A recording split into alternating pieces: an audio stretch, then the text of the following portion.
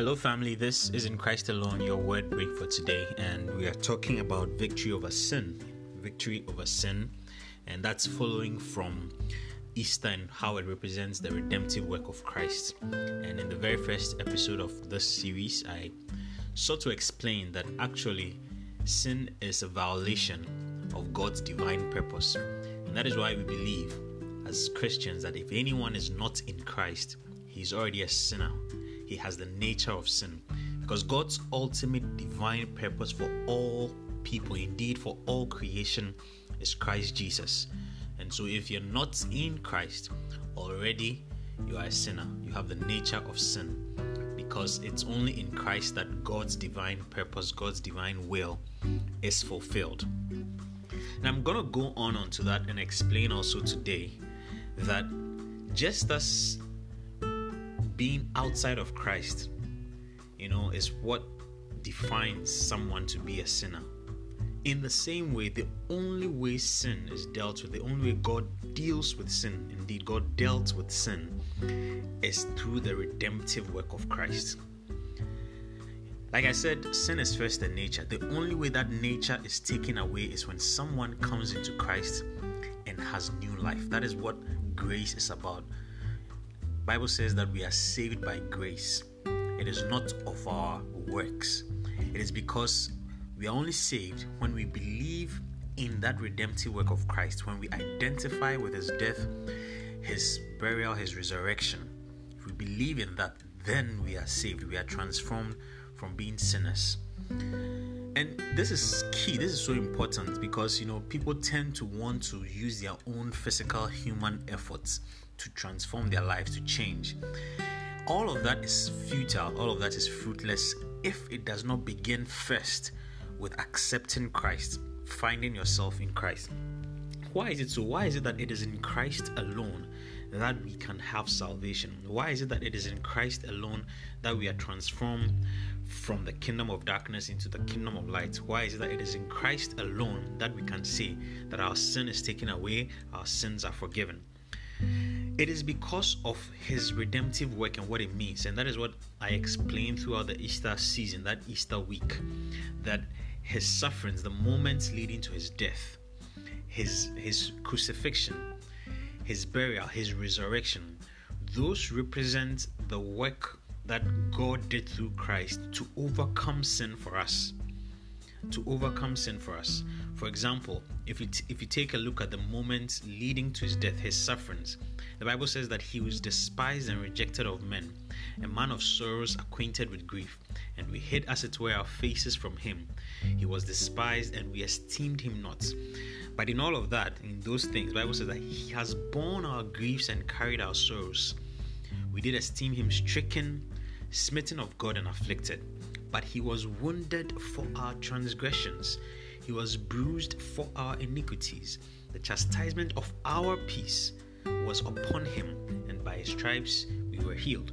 And so you see that as he was bearing the stripes, as he was bearing the wounds, as he was bearing the bruises, it was what we were supposed to bear because of our sins. It was God laying upon him our sins. So you see that in his sufferings, Christ takes our punishment for sins. In the same way, if you read Colossians chapter 2, verse 14, the Bible says that our sins were nailed on the cross when Christ was being nailed. The Bible says he cancelled that written debt that was against us. He took it away, nailing it to the cross. So you can see that the debt we owed because we were sinners, in his crucifixion, it was taken away. So his sufferings, his crucifixion, it all represents the taking away of the sin. Indeed, the shedding of blood itself is also significant in the taking away of our sins. Because you see, in Leviticus 17:11, in the Old Testament, under the Old Covenant, God gave a means through which man's sin could be covered. Man's failures, man's sin could be covered.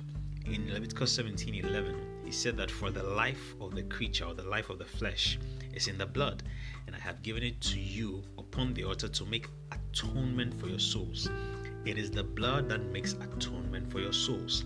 And so when Christ was shedding his blood, He was essentially given himself as atonement for our sins. When Christ was shedding his blood, he was giving himself as atonement for our sins. So you see that even the shedding of blood represents atonement for us. And that is why the Bible says, that what we have come to as Christians, he calls it the blood of sprinkling, referring to Christ's blood. He says that he's the mediator of a new covenant, and we have come to him. He says that we have come to that blood of sprinkling that speaks better things than the blood of Abel. The blood of Abel cried out justice unto the Lord.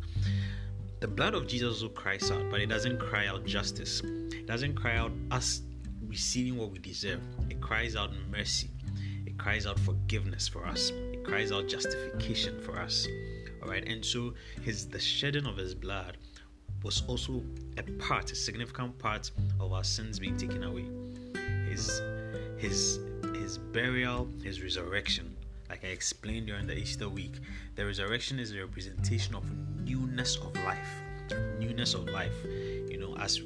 As Christ dies, we die with him, and as he resurrects, we resurrect with him unto newness of life. And so you see that from the work of Christ, the redemptive work of Christ, it is shown that victory is won over sin. That is why there is no other being, there is no other person, there's no other way that the issue, the problem of sin is overcome except in Christ. And I've showed you some of the very key and significant things that were done that spiritually represent that victory that is won. And so if you really are looking for victory over sin, if you're looking for that ability to say that I have overcome sin, the power of sin, the presence of sin in my life, and the punishment of sin, you have to be in Christ alone. There is no other way our sins are taken away except in Christ, first and foremost, and in him alone. This word is blessing you, I believe, and I'll share one more thing on how we walk in this victory over sin. Have a wonderful day. God bless you.